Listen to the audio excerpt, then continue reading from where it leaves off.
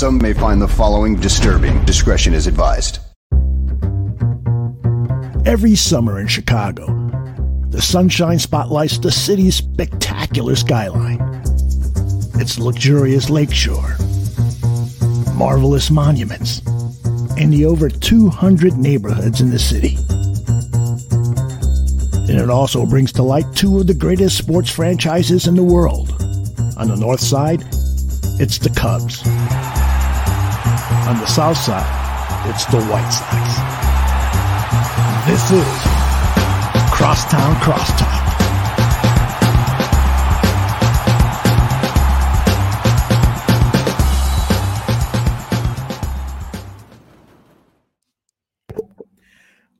I've been muted this entire time, so that's a huge mistake on my part. Hello, and welcome to episode number 29 of Crosstown Crosstalk, presented by the Barroom Network. My name is Vinny Parisi, and of course, as you may notice, I'm dumb, and Joey's not here. If Joey was here, I might have remembered to turn my mic on. But in Joey's spot, we're going to bring in a very special guest, and I'm very excited to welcome onto the show Mark Luino, also known as Giraffe Neck Mark on Twitter and YouTube. Mark, totally a professional intro that I did just right there, huh? I was wondering, I was like, is my mic? I had to check my settings. I'm like, I'm not hearing anything. I don't know if that's me or if he's muted, but yeah, unfortunately, you were muted on that one. Yeah, you're probably thinking to yourself, this rookie. No, it happens to the best of us. Trust me. It's happened to me. So I normally have my co-host Joey on the show. He just roasts me all the time whenever I do dumb stuff like that. He'll get a kick out of that for sure. But Mark, how you doing, man? Listen, I'm doing really good. I mean, as a Mets fan, the lockout, that stinks. But everything else going on in Mets world has been A-okay. I have no complaints. Absolutely. And of course, when it comes to the Mets, the big story throughout all the offseason so far has been the deal that the New York Mets made with one of the greatest starting pitchers who ever lived. And of course, that's Max Scherzer. What was your initial reaction and your current reaction to the Max Scherzer deal? Yeah, I was just completely shocked. I know with Steve Cohen being the owner, we were going to spend money. And he kind of showed that a little bit with some of the moves of Canha and Escobar and Marte. But Scherzer is that's a big time move, giving him the highest AAV, coming to New York, spending money on a 37-year-old pitcher like that. It made me feel some hope for what is the first time in a long time with the Mets. We don't really feel that too often as Mets fans. Absolutely. Now, would you, looking back on all the years that you've been a Mets guy and supporting this team and content creating for this team, is this the biggest move that they've ever made in your opinion? I know there was a pretty big one last year too. Yeah, Lindor was big, and that was the first, building block of this team that's going to be moving forward. I love that move. I ran around my apartment. I'm sure some people have seen the video, but Scherzer is a different kind of move because really any owner could have made that Francisco Lindor trade. He was on the block, and he was rumored to be moving. If you had the prospects, you could get him. But Max Scherzer was different because not only did we get one of the best pitchers in baseball, but we just gave him so much money that nobody could even match or come close. I mean, we made the Dodgers look like the little brothers over there in Los Angeles. So the fact that we were able to just spend so much more money than everyone else is one of the biggest moves, not just in baseball history, but for sure in the Mets history. Okay. And does it make you feel good knowing that, okay, the Mets, they provided the money, right? But sometimes, a lot of money is a big part of it, obviously. But also there are other keys to bringing in free agents, like fielding a really good team.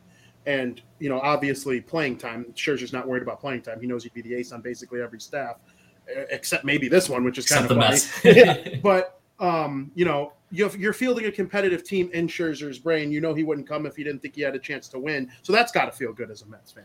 Yeah, I think, Scherzer coming here, $43 million, that does a lot of influencing as well. But bringing him coming into this team at least shows the fan base that not only do we think that we have a good team, but so do the players around the league. The narrative around baseball is always, lol Mets, LOL Mets.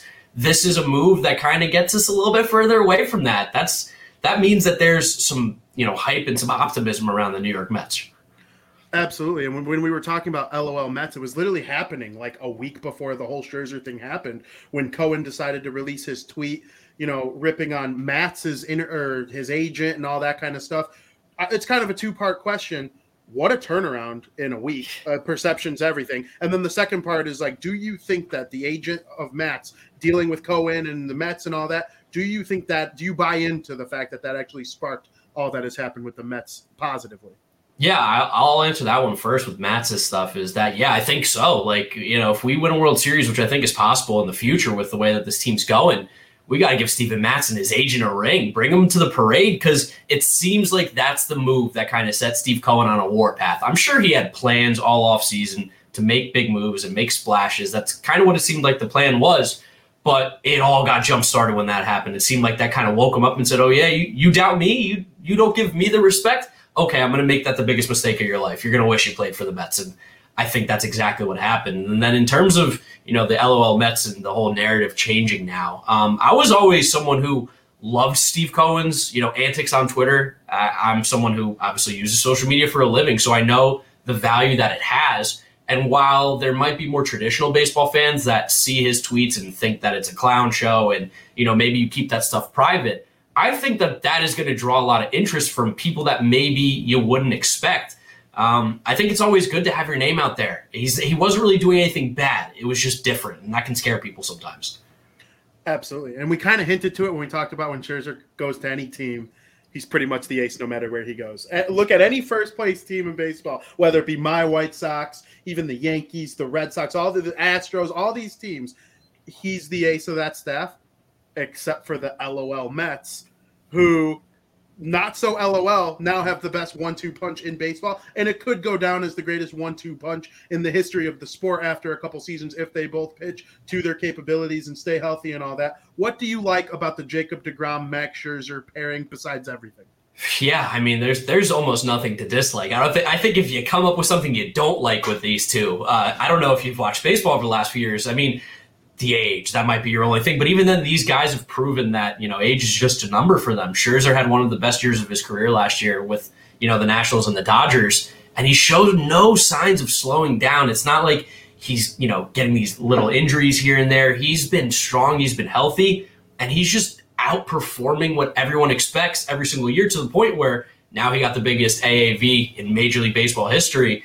People know that this guy's good, and to have him around DeGrom, I just can't wait to hear the conversations these guys are going to have with each other. Imagine the two best brains in baseball, arguably on the pitching side, talking and watching around each other. Like, it's scary what these two could do. Absolutely. And so I saw a little chatter worrying about injuries with these two guys. And, of course, that's a fair concern with any team. It kind of took down my favorite team's pitching staff by the end of the season with Lynn and Rodon being like in and out and dealing with arm soreness and whatever. But like Jacob deGrom, why does he have this injury history in a lot of people's eyes, even though 2021 was really the only year that he had significant injury that you're like, whoa, because he came in, third for the Cy Young in 2020, the short year. Then he won it the 2 years prior. You're not winning. You're not in competition for those awards if you're injured all the time. So where is this narrative coming from just because of one half of the season? Yeah, I think people get concerned about the elbow just because it was, anytime you get shut down for the year with an elbow, especially for a team who at the time was competing for the playoffs, I'm sure it's, concerning.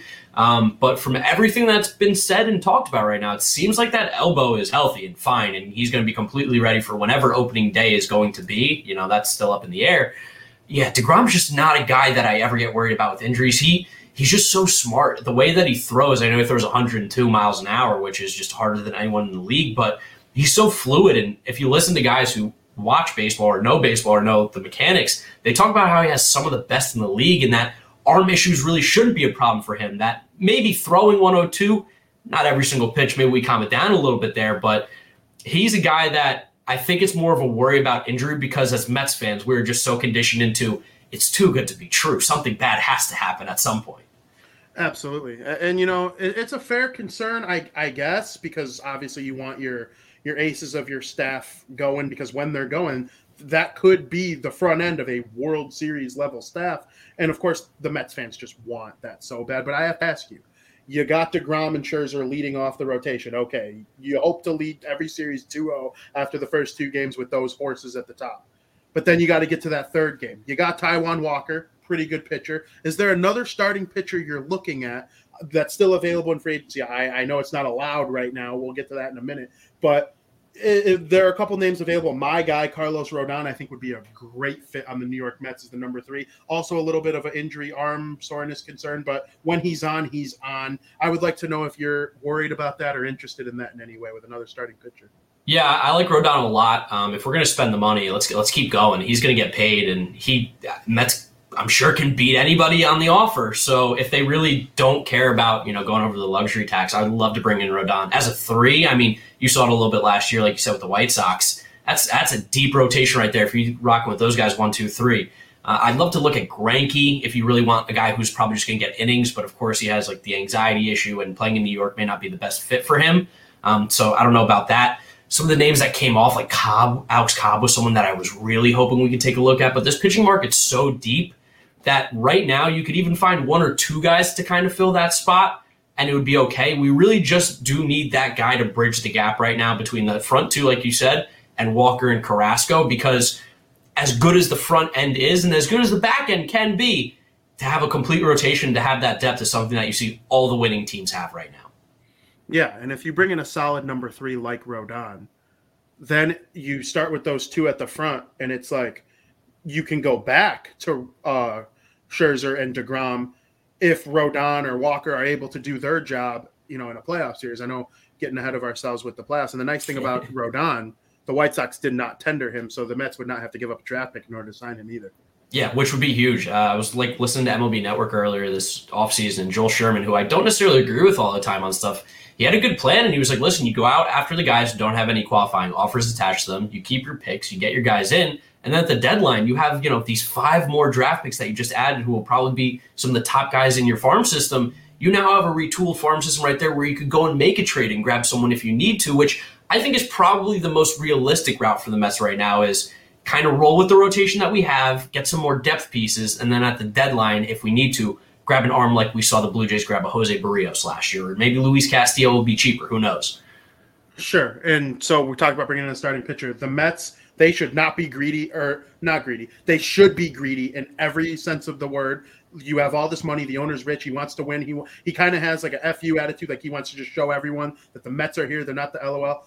Are there any hitters on the market right now? There's Anthony Rizzo, Bryant, multiple different big-time bats out there that I think would be an okay fit over there on the Mets. What are you looking at? Yeah, I think right now, as much as I like Eduardo Escobar as a player, his true value might be kind of as a utility man, playing second, playing third, playing a little bit of first even. I like trying to fill in that third base hole still. Chris Bryant, I think, would be a really nice fit as well, just because he can play all the outfield positions too, which you can never have too much versatility. And even Billy Epler in his press conferences talked about that the Mets are looking for versatile players. They want guys who can play multiple positions. I'd love to bring in Carlos Correa to play third base. Is that going to happen? Probably not. I know we want the Mets to spend all the money possible, but to me, probably committing $350, $400 million to Correa might be a little bit too much for the Mets' pockets right now. But even Trevor Story, who could be on the cheaper side, who looks like his contract might be a little bit shorter term, but for a little more money, he would be a great third baseman, too, to have next to Lindor. I think those are the 3 guys I'm kind of targeting right now on the offensive side of the baseball, because we kind of do have all the other positions set to a point. Sure, and that's nice to hear for Mets fans, because the team is probably looking as good as it has in a really long time. And so I got to ask you, I know it's only December 2nd and, there's a whole lockout to go and more signings and other teams. The World Series champion literally resides in your division. There's a lot to worry about and dissect here. But what are your early expectations for the team as a whole as of right now? Yeah, I think the way that they're built right now, we can definitely compete to be the best team in the National League East, without a doubt. Now, World Series, a lot of stuff has to go right, and I think this team does need to improve still because the Dodgers still exist, and for me, they're always going to be the World Series favorites with the way that roster's built. But, yeah, the Mets are in a really, really good spot. Got to beat Atlanta, though. I'm not really worried about the Phillies or any other team in the National League East right now. But as a Mets fan, I've seen the Braves time and time again. I mean, they won the division 14, 15 years in a row when I was, first born, basically. We got to beat the Braves. And that was the team that had, thorn in our back last year, too. We couldn't get through them. We couldn't push past them. If we can, I think this team has, really high ceiling, but we are still the Mets. We got to have a full, healthy season, and then I can start to really feel good about this team. But National League East crowns right now is a realistic expectation, I think. Yeah, and I like hearing that because obviously the Braves had the worst record of every team that made the postseason, and then they went on to win the World Series. Well, they're not going to be quite the same team as they were this year. They're going to lose some pieces. People are talking about Freddie Freeman. I personally think Freddie Freeman's going to end up back in Atlanta, and it's going to be very underwhelming. But with getting Ronald Acuna Jr. back is something that people also kind of forget. That's a top 5 player in the league, in my opinion. But I think the Mets can win the division, and I'm looking forward to that potentially being the case because the Phillies have Harper. Like, that's going to be nice, obviously, but it should be fun to watch the Mets compete in that division. Yeah, and I expect the Phillies to get better too as the offseason goes on. They have too many holes that like you can't run with that outfield out there right now. It's pretty much only Bryce Harper. But I think that the Mets are in a really good spot going into this lockout where they feel comfortable and don't feel like they're going to have to do this big catch up when we eventually do get the season back on track. And we're poised to be one of the best teams in baseball, win the National League East, and we move on from there one step at a time, which I think luckily the Mets seem to be kind of focused on is let's be the best team in the National League East and let's get to the next step when we get there. Absolutely. When Garrett Cole signed with the New York Yankees in, 2018? 19, whatever it was. Yeah. Yeah. One of those. Did you think that 3 or 4 years later, he would legitimately be the third best pitcher in New York? No, I didn't think that Garrett Cole. I mean, he's so good. He's still a beast. And sure. As much as I like to rag on him for the sticky stuff, I know that Garrett Cole is one of the best pitchers in baseball. But it is pretty awesome from a content side, at least, to be able to just throw that out there and get the replies and get all the people biting and taking the bait. But yeah, the idea that the Mets have the 2 best pitchers in New York is pretty crazy. I didn't think it was really going to be there unless it's like Noah Syndergaard came back healthy and showed the promise that we once saw. But definitely didn't think it was going to be DeGrom and Scherzer in New York. That's for sure. Absolutely. And so we talked about the Mets for a little bit on this show. I like bringing outside content to the Chicago folks who enjoy baseball as a whole. But I got to ask you, from an outsider's point of view who is a fan of another team in a big market, what are your outside views of the Cubs and the White Sox for last year and going into this year? Yeah, I love the White Sox. That's a team that has vibes. I'm a big vibe guy. Again, through going to spring training and just seeing how that team interacted with each other. And granted, this is back in the Rick Renteria days, so it's a little bit different now with Tony La Russa there. But that was a team that all the guys seemed to love being around each other. They had really good vibes, good energy, and they also have really good players. That's a really big, important factor, too. So, like, Luis Robert is an MVP in the making. I love that guy. I couldn't be higher on a player right now in Major League Baseball than him. I think he's going to have a tremendous year. Eloy Jimenez, that guy can just absolutely rake with the best of them. Tim Anderson. I mean, you go around this team, they're loaded at almost every single position. And they have the pitching, too, and they're building this super strong bullpen. I had the White Sox as a World Series contender last year. In fact, I think in my predictions, I might have had them going to the World Series. I don't remember off the top of my head, but I know for sure when the postseason bracket came around, I had you guys going to the World Series. So, yeah, I think the sky's the limit for the White Sox. That's so good to hear from somebody who's on the outside and somebody who roots for a team that has been making moves and is really making a push to be a contender like the White Sox have been for the last 2 years, I would say, especially this year. But I'm with you. Hopefully they're able to do something. I would love to see the Mets and the White Sox play each other in the World Series. That would be fun. It would be like the 2 biggest cities, or at least like the 2 biggest baseball cities, I would say, coming together and playing each other in the World Series, but not with the 2 marquee franchises according to the fan bases, Like if the Yankees played the Cubs in the World Series, that'd be something. But like the Mets and the White Sox would just be so awesome. Yeah, you guys are essentially like the Mets of Chicago, for at least on the national scale. It feels like that probably. Absolutely. So last night we were unfortunate to learn about the upcoming lockout that is going to take over Major League Baseball over the next couple, we hope, weeks, but it could be months. It could be longer than that. You never truly know with this stuff, but it's ugly. Like they took all the players' pictures, faces off of the website. The players aren't allowed to access their coaches. They're not allowed to get medical attention from anybody attached to the organization. It's just gross, disgusting stuff as a baseball fan. We all love our individual teams, but as a league, it's just disgusting right now. So go off on what you think is so bad about all this stuff. Yeah, I mean, it's a collective bargaining agreement. Of course, there needs to be some compromise from both sides. And I know the players are coming in big, and they want their demands to be met, and that's fair. I think the players deserve that. I'm always going to side with the players over the owners every single time. And the reason I do that is, one, I just think, millionaires versus billionaires argument. I'm going to side with the guys who got the less money in that scenario, and especially when they are what's valuable to this league. I mean, I know you're a White Sox fan. I'm a Mets fan. We root for these teams no matter what, but at the end of the day, if the Mets are going to consistently throw out a team of guys that aren't good, I'm not going to spend as much money going to watch that team. Therefore, they're not going to make as much revenue. In order for the league to make more money, the quality of play has to keep going up, and that's what's going on in Major League Baseball. It's not like these teams are, regionally based where you're from Chicago, you play for the White Sox or the Cubs. These guys are coming from all over the country, different parts of the world. You watch baseball because of the talent on the field. You don't watch it because of the owners or even necessarily because it's the Mets. And maybe that's just why I watch it, is because of the players. But the teams just feel like a way to monetize essentially what's going on the field. I'm all for the players wanting more money. I'm all for them wanting better conditions. I'm all for them wanting all the things that they're asking for. Of course, there will need to be some compromise, but I just hate how Manfred and Major League Baseball is handling it. It just, the letter he wrote to the fans is so lame. I hated it. That was literally my next question that I have written down was, how disgusted are you with that disgusting letter that he put out last night? I literally took a picture of it and I put it on my Snapchat story for all my friends to see. It just said F you. And I just, it was so annoying because all it was, hey, I had to lock out the league that you love the most because the players are idiots, is basically what it said in like legal talk.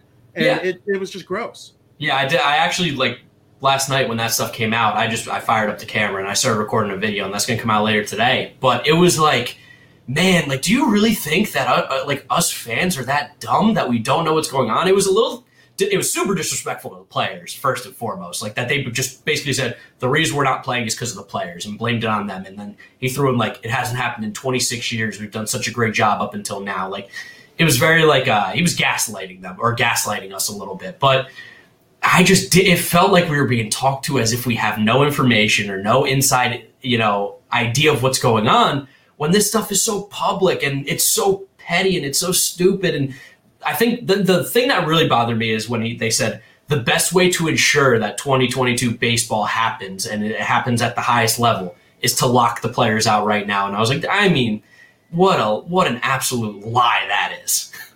The best way to get the 2022 season started underway, correct me if you disagree with me, is to not lock the players out and just continue negotiations. That's literally exactly what I said in my record. I'm like, how can the best way to have baseball be not have baseball? That doesn't make any sense. That's backwards. Absolutely. And just the fact, I'm sure you as a content creator love the winter meetings just as much as I do, because I get the most reaction out of my content throughout the winter meetings. And the fact that the rest of them were just canceled other than minor league baseball proceedings is just, it's horrible news. It's so bad for baseball fans. And that letter might have played 26 years ago during the 1994 lockout when more people were ignorant to what was going on. But with social media and all that now, people are locked into this stuff. We know what's going on. And, nobody's going to be happy about this at all, especially when most people work 9 to 5s. And they don't want to hear, like, I love that term you said. I used it in one of my articles. Billionaires and millionaires fighting over money-related things. It's just something the average Joe doesn't want to hear about. Yeah, and especially, like, the part where he was talking about, like, the way that the players are, proposing this new CBA would make it impossible for Major League Baseball to exist and teams to be competitive in smaller markets. And I was like, well, the Oakland A's are a small market. Oakland's one of the smaller markets in baseball. Yet their owners were $3.9 billion or $2.9 billion and is in the top 10 in net worth and owners, and they choose not to spend any money. So spare me with the teams can't spend. I know that, there is a disparity in the top owners and the bottom. Like, I think Bob Castellani might be the lowest at like $400 million net worth, which it's still a lot of money at the end of the day. But the idea that these smaller markets can't compete because of what the players are proposing is just nonsense. The Rays have found a way to do it. They are just smarter. They work harder. They invested their money instead of in these players in the research and analysis to get the best players for the best evaluation. And I think that all those teams that maybe don't have the Steve Cohen pockets can do that, but the teams at the top shouldn't be penalized for doing that, which that's the part to me that blows my mind. Like, pretending like baseball can't exist the way that the players want it is just ridiculous. Absolutely. And so I want to know your stance. Rob Manfred did talk at his press conference today in Arlington about the competitive balance being affected by when players become free agents.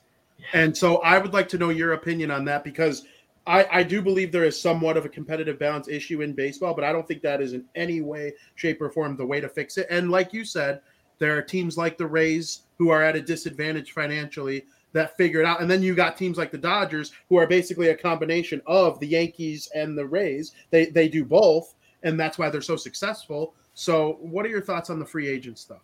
Yeah, the free agent stuff is just such nonsense. I am completely with the players asking for less control over their contracts because, I mean, you can sign a guy at 18 years old, and until he gets to the major league level, you have control over him for quite some time. And then once he gets there, he's got to go through pre-arbitration years and then the arbitration years. And then he gets to hit free agency. You're seeing some players hit free agency at 32, 33 years old because they came up when they were 27. I mean, that to me is no league that really does care about the development of their players or care about the well-being of their players. They're looking out on their bottom line. And I get it. Major League Baseball is a business, and teams like the Royals, or not even the Royals, the Rays want to keep control of their players for as long as possible. But the idea that even just shaving off a year is going to be this catastrophic, what will Major League Baseball do? How will the Pittsburgh Pirates compete? Well, they haven't competed for the last 20 years. So that argument to me is nonsense. I mean, these guys can get paid. These guys can hit the free agent market. It's not bad for baseball. Free agency is good for baseball. It breeds more competition. The teams that want to be the best have an opportunity to make their team better. And to me, that's not a problem with baseball. I agree. I'm fairly certain that they've gotten more engagement during this free agent frenzy that has gone on over the last 2 weeks than they have in the last 2 months combined, even maybe during the postseason when most teams are out of it anyway. And really the true diehards of the teams left are the ones remaining. But to me, this lockout didn't really slap me in the face because in 2015, the Cubs held down Bryant, right? And that allowed him, and many years later, they took it to court and like, hey, I want my free agency. And then there's the COVID stuff last year. There was basically a mini lockout last summer. I guess it's 2 summers ago now. So this whole thing didn't really slap me in the face as much. Do you have like a reaction to that? Yeah, no, it's been a long time coming. The first time I really heard about this was probably like in 2018, where they're like 2021 is going to get ugly and it's not going to be good and it's going to be a problem. The lockout's coming. So I was optimistic. I thought, hey, maybe they'll figure it out by then. Maybe it'll get better. But it wasn't a surprise by any means. But I wish it didn't have to happen because it feels like it didn't need to. It feels like they could still be negotiating and keeping the league active as we know it. The steps that we've taken feel drastic right now. But listen, at the end of the day, I think we all want baseball back. I'm willing to think that most baseball fans agree with me there. Let's just get it done. There has to be some compromise from both sides, but I always tend to go with the players, and it just feels like the owners are saying, well, we compromise. The players won't do anything, and that's just not true. Absolutely. And before I let you go, I can't thank you enough for your time. I do want to ask you, they are going to be negotiating. There are some things that will be negotiated for the next collective bargaining agreement that are more on the fun side of things rather than just money-related BS, of course, like the designated hitter in the National League, the runner on second base and extra inning rules, and of course, this would help our favorite teams, certainly, expanded playoffs. Yeah. What are your reaction to those 3 teams? What side of the fence do you lie on with those? Yeah, I love the DH. I'm sick and tired of seeing pitchers hit. The idea that a guy like Jacob deGrom or Max Scherzer, who are getting paid $40 million a year, could get hurt swinging a bat, or even more so, running the bases, no thank you. Out on that. Don't want to see that. They're getting paid to pitch. The idea that they need to be a complete player and swing the bat too, don't care. We've had a DH in the American League for however many years it is now, and there's been no issues whatsoever. Make it an entire thing. These guys are getting paid too much money. In terms of the postseason, I don't know where I stand here because, like you said, it would definitely help the Mets. Having expanded postseason would definitely help the Mets. So in that aspect, I like it, but I do love the idea of how, I don't want to say like elite, but how special it is to make the postseason in Major League Baseball. It's not like the NBA or the NFL or hockey where half the teams make the league. 10 teams make the league, or 10 teams make the playoffs in Major League Baseball out of 30. It is a grind. It's 162 games. It makes every game that much more worth it, because you might miss out on the playoffs by 1 or 2 games. And that's it. There's no real opportunity as a 500 team to get in unless you just have an awful division, and that happens every so often. I like the way baseball's played right now in terms of the playoffs. I wouldn't change anything. And then the third thing, what was it? I forgot what you said. Oh, the runner on second base. Yeah. Okay, so call me crazy. I actually kind of liked it. I don't think it's real baseball by any means, and I get people who disagree with it. But I thought it was really exciting. I would turn on an extra inning game between the Tigers and the Rangers because I went, something's going to happen. There is going to be action, whether it's artificial or real. That's to be determined. There's probably a way to fix it. Maybe put him on first instead of second, so he's not automatically in scoring position. But I like it. I didn't hate it. Yeah, it's funny. There are going to be some White Sox fans watching this here, and you say you didn't hate it. And they just got screwed by it so many times this year, I think. And I think the fans of teams who were successful with it probably enjoy the rule, and people who are fans of teams that weren't so successful with it might not like it as much. But like you said, the pitchers, they're not Ohtani. And, you know, as long as you make it where you could forfeit the DH by your choosing, I would love to have the universal DH because nobody wants to see Chris Sale get up there and swing the bat when he's playing. And it's kind of a benefit to National League teams, I would say, because they get to bring in an extra hitter and the American League teams don't. No, American League teams get a huge advantage by having the DH. And I know that a National League team won the World Series this year, but in all honesty, when a National League team goes to the American League, they're at a disadvantage because they don't build their roster right now for that DH, that designated hitter spot, where an American League team that comes over, you might sacrifice a little bit of fielding, but you still have 10 guys to choose from. So, I'm all for the DH. More offense is always good. Couldn't agree with you more. There have been Hall of Famers as DHs, and the National League teams just don't get to do it. It sucks. So, Mark, I cannot thank you enough for your time. This has been so special, and I know our fans are truly going to enjoy this. I love talking Mets baseball, so I'll be in yours. I'll be in your Twitter Spaces. Make sure you check that out. And go ahead, really quick before you go, plug everything you're doing. What you guys are doing is awesome. Sure, yeah. So for my personal stuff, at Giraffe Neck Mark everywhere. My main thing is YouTube. That's where all my video content goes. But then I also have a Mets podcast called Metsed Up with my co-host James Shiano, and we talk about the Mets once a week during the offseason. Twice a week during the regular season after every single series. We're obsessed with the Mets. So if you like the Mets, it's the place to be. Baseball, otherwise, Giraffe Neck Mark on YouTube. You can find me there. Thanks so much, Zach, for having me on. Zach. I called you Zach Parisi, the hockey player. Yeah, that's hilarious. Vinny Parisi. Yes. I'm a diehard New Jersey Devils fan because of Zach Parisi. That is no joke. It's a compliment that you called me that. Oh, yeah.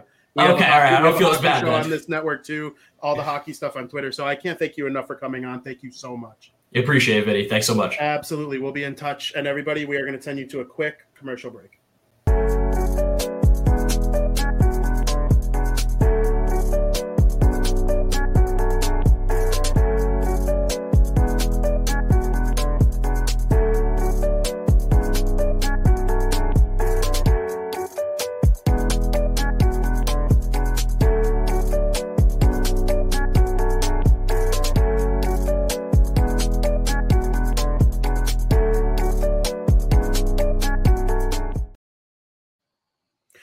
And welcome back, where I remembered to keep the volume on this time. I can't thank Mark enough for coming on. That was wonderful. I love talking about the Mets.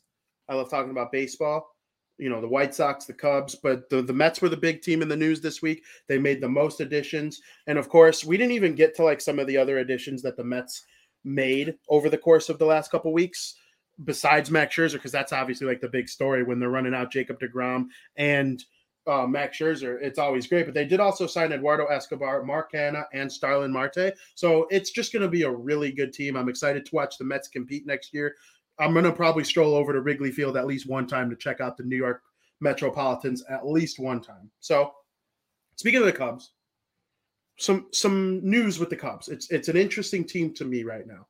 They signed Yan Gomes and Clint Frazier as sort of depth pieces to play on the team next year. And you figure the Cubs probably not going to be very good. The competitiveness from last season dwindled once they traded away their core that they won championships with. So it was an interesting team to me. Well, Clint Frazier, he went to the New York Yankees in the trade that brought Andrew Miller to the Cleveland Indians, who went on to play the Chicago Cubs in the World Series where they lost in 7 games. 4 days prior to the Indians trading Frazier for Miller, the Cubs traded Gleyber Torres to the New York Yankees for Aroldis Chapman. With the Yankees, Dellin Betances, Andrew Miller, and Aroldis Chapman formed the best back end of a bullpen in the league.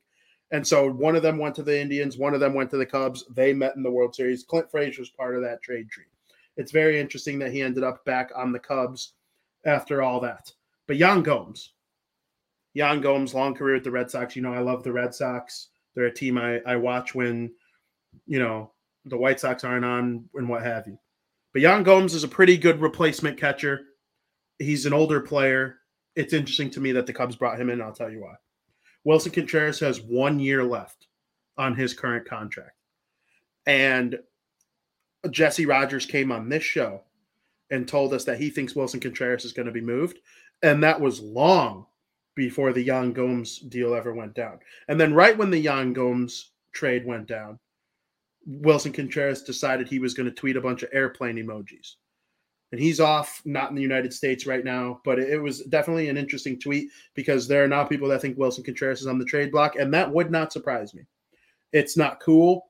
I think it would be somewhat of a mistake for the Cubs to trade Wilson Contreras, and here's why.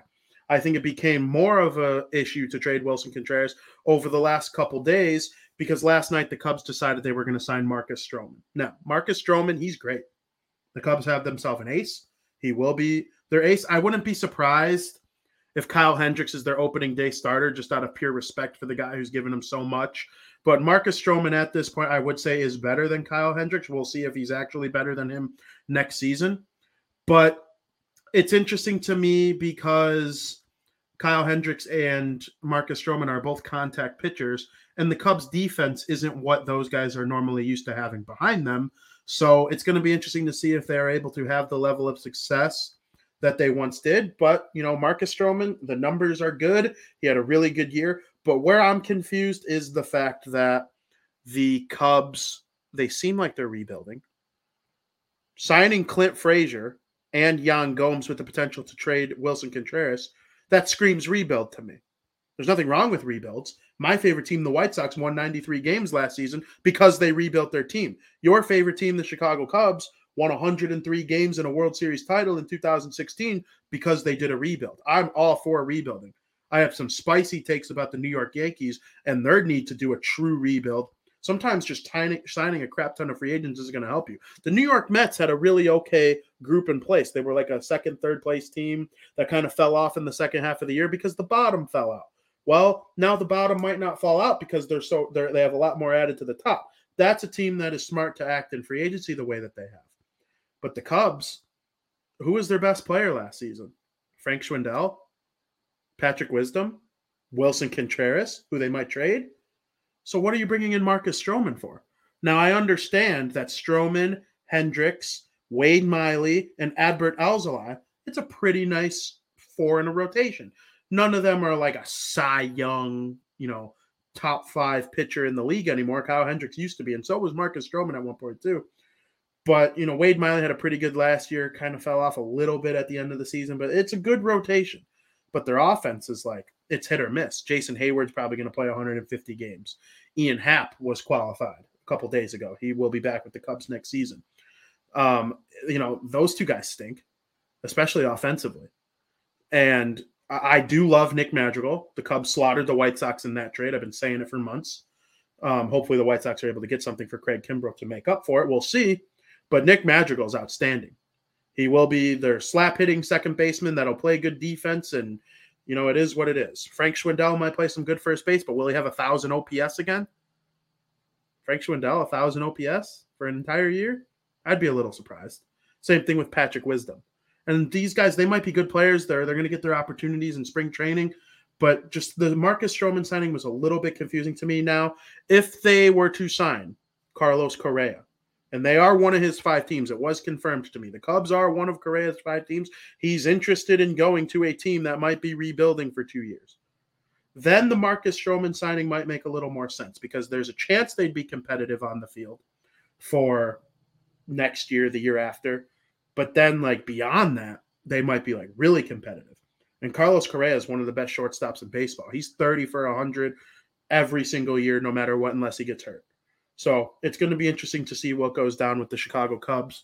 I don't think signing Marcus Stroman competes them with the Milwaukee Brewers or the St. Louis Cardinals in that division, but they should be a little bit better than they were last year, I would think. They need to get another offensive piece if they are serious about winning. It'll be interesting to see how that goes. On the other side of town, the Chicago White Sox, they won 93 games last year. Luis Robert missed a bunch of games. Eloy Jimenez missed a bunch of games. Madrigal was lost for the season before being traded. Yasmani Grandal was awesome when he was playing, but he did have a little bit of a knee surgery. But then when he came back, he was probably the best hitter on the team. So I like this team. Their pitching staff is very good. Lucas Giolito, Lance Lynn, and Dylan Cease are all awesome. Carlos Rodon is probably going to move on. But the other 3, all top 10 Cy Young guys, all going to be back next year.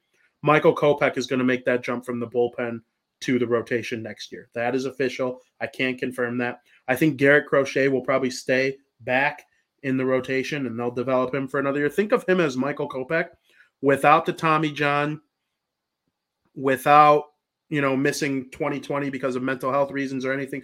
Think about just pure baseball. I compare Michael Kopech and Garrett Crochet, just one's a lefty, one's a righty. I think Michael Kopech's ceiling's a little bit higher, but the White Sox are handling them in a very similar way. Garrett Crochet going to be a great pitcher. So with a very, very good roster like that, you'd expect them to try and make one or two more moves to try and fill some holes and get things going to really push them over the edge, because I do believe they are one more like superstar bat away from being the best team in the American League, because the Houston Astros, they're losing players left and right. The New York Yankees, to me, are rotten at the core. They need to tear it down, and they need to start developing their own guys. The way the Yankees run their business just isn't it for me. I think the Oakland A's might go from that pesky little team to one of the worst teams in the league. I'm way more concerned about the Seattle Mariners and the Texas Rangers than any team in the West that was like in playoff contention last year, and that being the Astros, A's, and that's it. The Astros and the A's. The Angels are hit or miss. They have Trout and Ohtani, but any year they like just kind of hover in the middle. In the East, it's going to be the Red Sox. The Yankees will be good enough to be like in competition, but I don't think they're as good as the White Sox. They're not.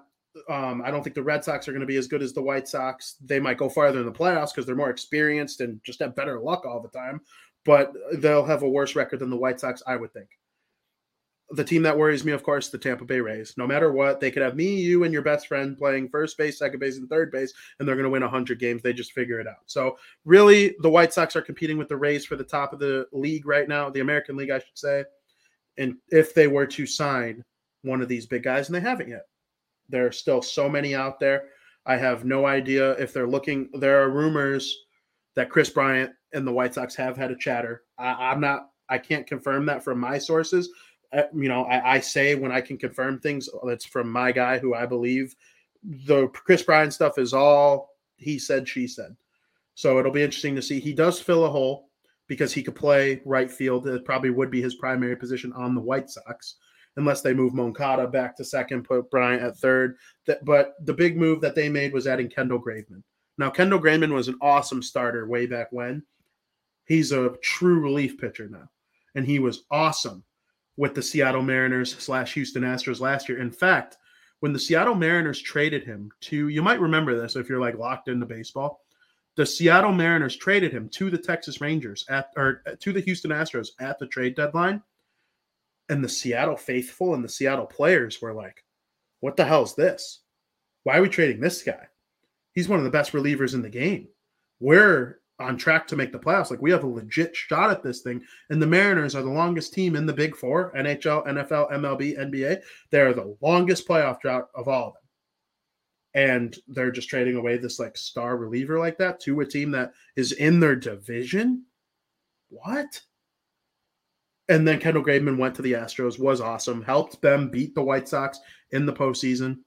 Speaking of that, Graveman credits the White Sox fans for like partially helping his decision. Of course, I could think of a million other reasons why he chose to sign with the White Sox. But, I mean, he could have went to any really good team because any really good team would have wanted him. And to me, there's no reason to not think that way that playoff series went helped influence him to want to come to the White Sox. It's an interesting team with an interesting fan base, and credit to everyone who was at those games. I was there, so I take full credit for helping bring Kendall Graveman down to the South Side. Now, Leury Garcia's back. He's the longest tenured Chicago White Sox player, I believe. I might have to fact check this, but I'm pretty sure he's the longest tenured Chicago baseball player. I don't think the Cubs have a player that they've had longer than the White Sox have had Leury Garcia. And I'm trying to think if there's even a Bear that has been – Patrick Kane and Jonathan Taves have been with the Hawks longer than Leury Garcia has been with the White Sox.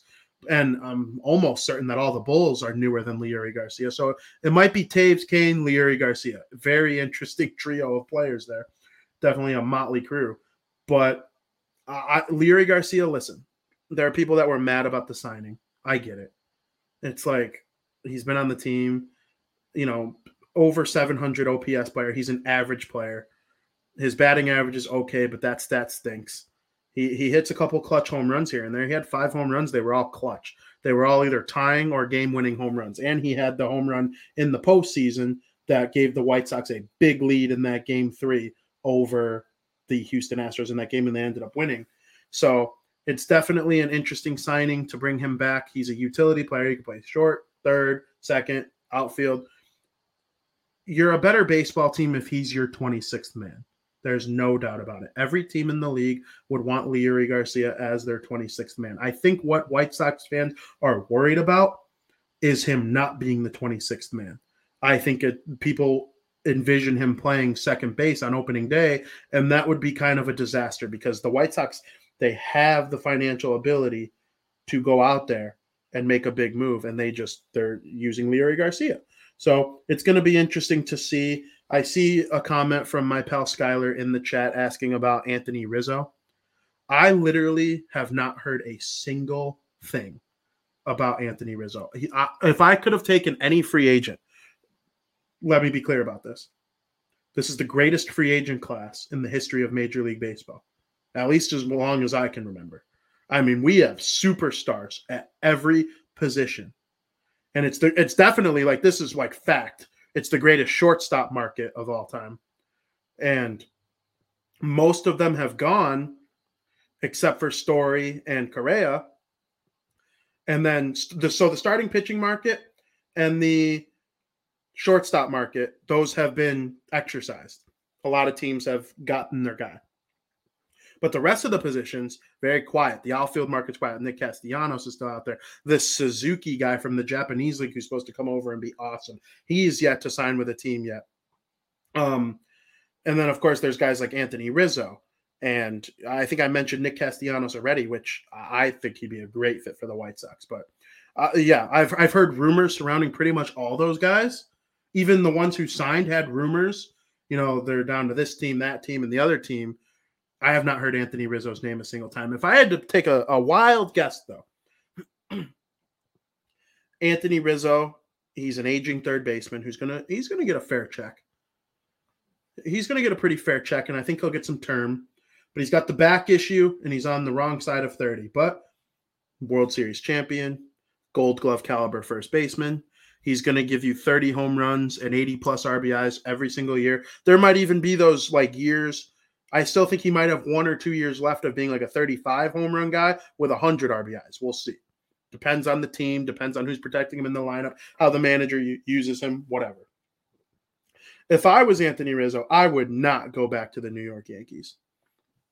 The New York Yankees have Luke Voit. There was an issue with that last season, the dynamic between that. And I don't see the Yankees winning with that group. I don't know why.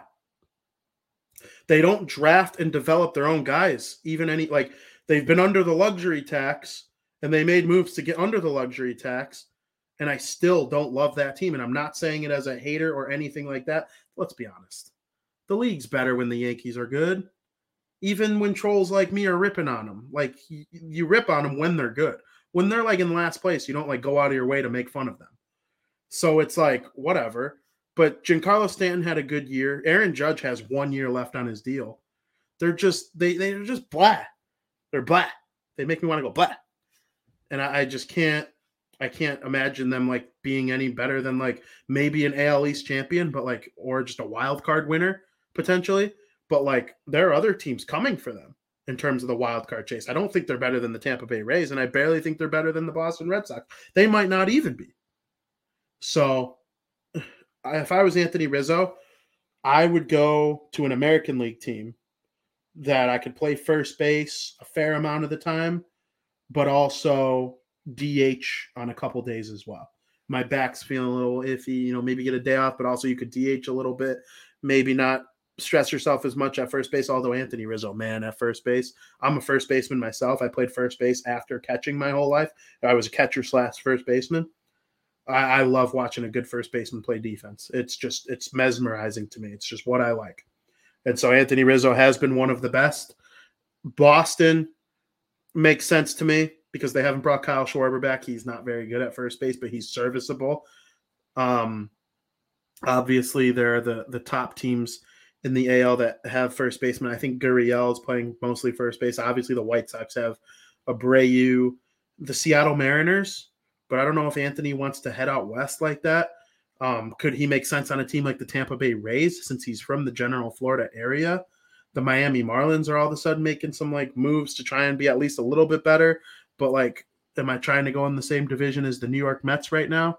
Would he make sense on the New York Mets? They have Peter Alonso, but like he could play other positions as well. They don't have a DH. That makes it tough unless they add a DH. See, and that could be part of the reason why Anthony Rizzo hasn't been in any rumors or anything yet. Maybe Tony's really smart and he's thinking to himself, well, you know what? Let me see what goes on with this collective bargaining agreement a little bit first. Let me see if they add a DH to the National League. Maybe I'll go back to the Cubs. If the Cubs have a DH next season, I'll go play for the Cubs. If the Milwaukee Brewers, they lost Avisail Garcia to the Miami Marlins. That's not a bad idea. Cub fans don't want to hear about him playing for the Cardinals or the Brewers, but the Cardinals have Goldschmidt, but he would absolutely be the DH there if they ever added one. But like there are just so many options. Maybe he goes and plays with the Toronto Blue Jays. Vladimir Guerrero Jr. converted to a first baseman, but he can play other positions. They also have a DH. Semien is gone. They're going to be missing some offense. There are some options for Mr. Rizzo. And speaking of the Toronto Blue Jays, they did lose out on Marcus Semien. He did go to the Texas Rangers. That, to me, is like probably the biggest signing so far this offseason besides Scherzer. And the Texas Rangers, Seattle Mariners, and Toronto Blue Jays have been the most active teams so far this offseason in the American League. The Mets are right there with them to form like the Mount Rushmore of most active teams, but I like what Seattle's doing. Robbie Ray was awesome in 2021, and I think he's going to go there and be the ace of their staff. They were like the most underrated team last year, but I have one little bit of an issue with them. They were the surprise team that won 90 games, just missed the playoffs. If the AL East wasn't so good, they probably would have got to sneak into the wild card over one of those AL East teams being an AL West team, but it was for naught. They came up just short. Their run differential scares me a little bit. They were the only team to make the postseason in the American League with a negative run differential, and it's not like it was even like -3. I'm pretty sure if I go back and look, they like missed by like -40.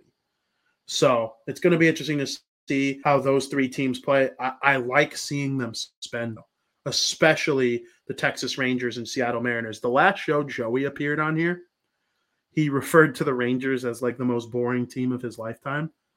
And I'm 26. I'll be 27 next week. I vaguely remember when they signed A-Rod, the Rangers. And then like 3 years later, they were begging one of the Red Sox or Yankees to take that contract from them because they couldn't afford him anymore. Obviously, the people down in Arlington, they got that brand new stadium. Globe Life is apparently like the new greatest stadium in Major League Baseball. Not counting like history, like obviously Fenway, Wrigley, Yankee Stadium, Dodger Stadium, like those are like the historic, like people want to go there for whatever, the boring nostalgic reasons. Pure, like awesome modern, like architecture, Globe Life architecture, Globe Life Stadium is apparently it. And so it'll be interesting to see how they play. I definitely think they're a little bit away from being like that true World Series contender. But when a team like the White Sox, who plans on winning 95 games next year, plays against the Texas Rangers and they lose a close ball game 5-4, don't be too surprised because that team's going to be pretty good. A lot of people should fear those teams that made big moves this offseason. I will say I'm a little disappointed with baseball today. I love baseball. I have loved this sport since I was 5. I played T-ball. And it doesn't always love you back. And the reason I'm looking down is I have my phone here with a couple things that, the great writers at Fansided, special shout out to Noah Yingling, who wrote this article for Call to the Pen, which is the all Major League Baseball site. We have our individual team sites, but this is the all MLB site. He wrote a nice piece about the frequently asked questions guide to the work stoppage that is going on in Major League Baseball right now. It is the 9th in the history of the sport. And like I said, it doesn't always love you back. And, I've dedicated a fair portion of my life to this game. Like I do it for a living. I cover it. I have fun. I take the people I'm closest to games. And they just spit in my face last night at 11:59 when the collective bargaining agreement locked out. All the money that I've spent is just, it's sad. It's disgusting. No one wants to hear millionaires and billionaires argue over money-related things. Sure, it's definitely interesting from like the non-money point of view in the negotiations. I talked about it with Mark. We can argue about the DH till the cows come home. There are still the baseball traditionalists that want to see the pitchers bat. And although I disagree with that take, it's interesting to talk baseball with people. You're not getting mad about it or anything like that. It's baseball. That part of it is meant to be fun. And, the runner on second base rule. Mark seems to like it. I hate it. But, it's just a baseball differing opinion. Nobody's mad at each other over it. This money stuff, though, people get actually angry with each other over, like the players want this, the owners want that. Any of us would take any of those guys' salaries. And they're arguing over playing baseball, who we all play and talk about it for free. So it's like, it's just annoying. So really quick, I'm going to go over what the issues have been. So the players become free agents after 6 full seasons in the big leagues. The MLB Players Association want it to be less. They want it to be, I think the rumor is they want it to shrink it to 5 years that they become free agents. And then, of course, there's service time manipulation. If a team keeps an MLB-ready player in the minors for a month or so to start the season, the team gets an extra year of control of the player before arbitration and free agency. You saw that with Chris Bryant, if you're a Cubs fan in 2015, and you saw them take it all the way to court to get this thing figured out whether or not he becomes a free agent this year, next year, the year after, blah, blah, blah, blah, blah.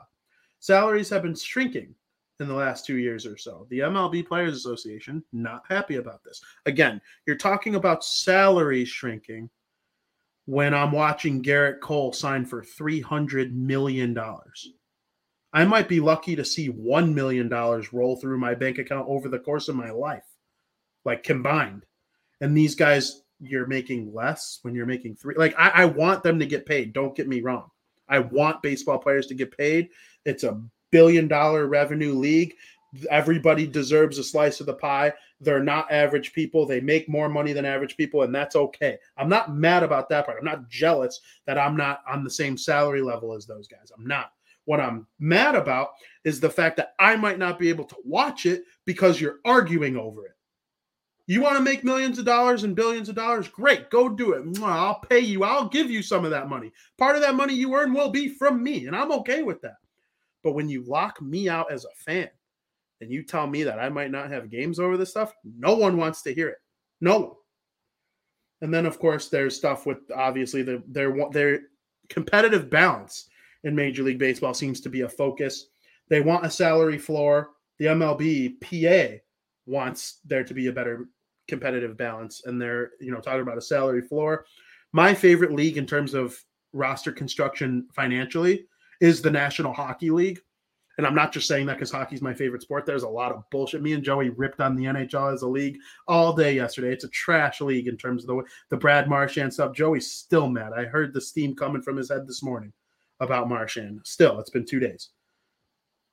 Hockey's financial roster construction, though, is my favorite because you're allowed to trade draft picks, which you're not allowed to do in baseball.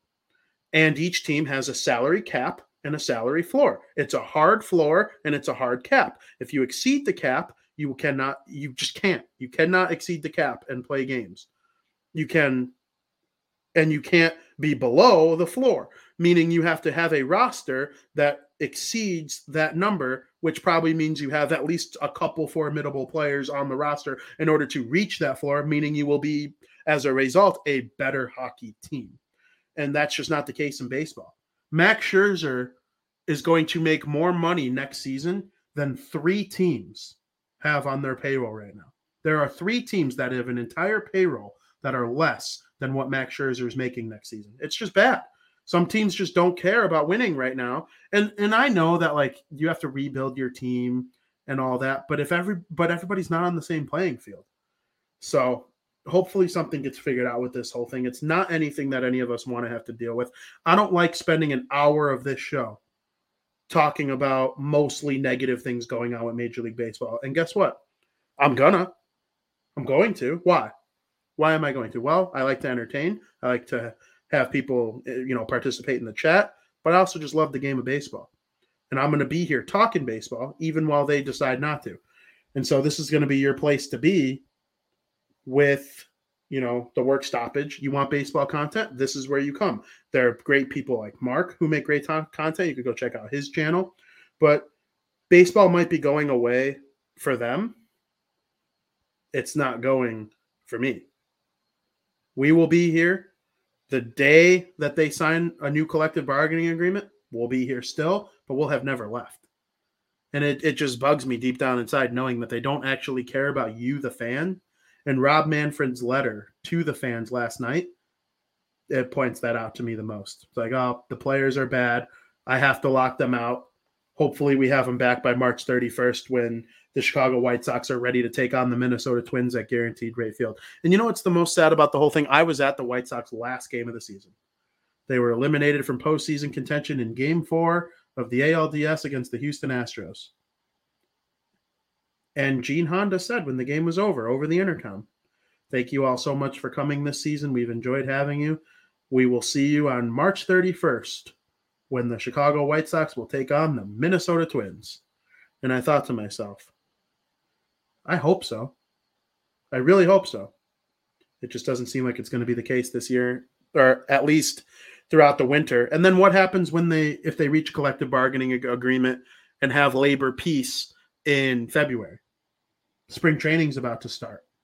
There's Anthony Rizzo. There's Chris Bryant. There's Nick Castellanos. There's Carlos Correa. There's Suzuki. There's so many great players still out there. Who are they going to sign with? There's going to have to be some kind of designated signing period. I understand that. But it sounded like the Cubs were getting pretty close on Correa. Is that ruined now because of the collective bargaining agreement expiring? We'll see. But the Cubs just might have lost out on an 8-WAR player because of the lockout. That's not good.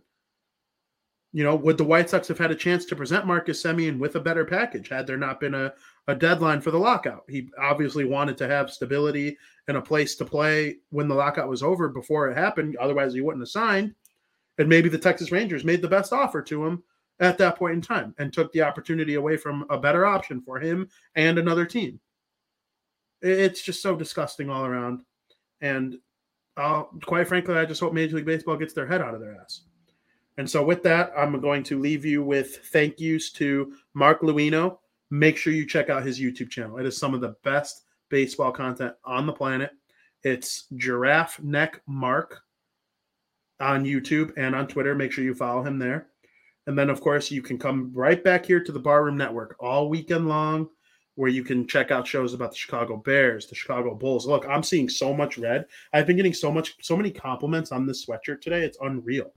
It's absolutely unreal. And I see it in the chat. And so, make sure you're checking out all the Bulls shows and the Bears shows, and the college football playoff is coming. I am leaving as soon as this show is over to head to Detroit, Michigan to see the Northern Illinois Huskies play Kent State in the MAC title game at Ford Field. Looking forward to that. Got the SEC championship game on Saturday night. We're going to be watching that from restaurants and bars in Detroit. Cannot wait. That is my favorite game of the year. And this year it features Alabama and Georgia. Me and Frankie will be bitching and moaning about the college football playoff rankings next week on Bar Down Talking Hockey, when we talk about hockey, but we talk plenty of football too. I can promise you that. So, stay seeing red. Stay into baseball too. Because, yes, I agree with Skylar. You'll be seeing so much red and black. It's unbelievable how much red and black I'm going to be seeing this weekend with the Bulls, the NIU Huskies, and, of course, my New Jersey Devils also wear red and black too. Maybe the White Sox should just add a little bit of red to their color so I can root for all red and black teams. I'm excited, but I will leave you with this little food for thought before I go. Just because baseball is ignorant and it's run by crooks, Rob Manfred's a crook. All he does is get paid by the owners to, represent them. He could fire them at any time, but they could fire him at any time. It's a very weird separation of powers. And most people know the political state in the United States. Baseball's a microcosm of it. That's what sports are. They're a condensation of time with more immediate and obvious results than actual real life. And that's just the way it is. But that doesn't mean you have to stop loving the game. Baseball makes people better. It teaches you how to love. It teaches you how to be part of a team. You cannot play this stuff without the help of other people. Take a ball and a bat in your backyard and see how much fun you have. Enjoy playing baseball by yourself. You can't. And so the sport doesn't have to die because of the ignoramus that runs the show. Once this stuff is over, you don't have to forget, but you can forgive, because baseball is just so great. There's nothing like going to a ball game in the summer with your family, with your friends. So hopefully it doesn't. And the game we watch is so great.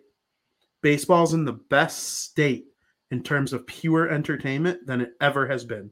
Shohei Ohtani was the unanimous American League MVP because he had an ERA slightly over 3 and hit 46 home runs.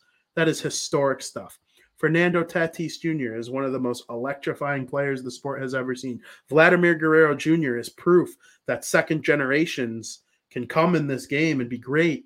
And you can teach your kids, and they, our dads watched Vlad Sr. and now we're all watching Vlad Jr. together. Like, there's just so many great things. Juan Soto is just electrifying. Watching Jacob deGrom and Max Scherzer be on the same team is going to be delightful. Two teams in town that, whether they stink or lose, we bitch and moan about them all the time. We need baseball. Hopefully somebody with a brain could get this thing going and get us out of this. But until then, we're going to be back with you here at the Barroom Network on Crosstown Crosstalk, talking baseball. And so with that, I leave you. Make sure you follow @Vinny Parisi on Twitter. And thank you for listening.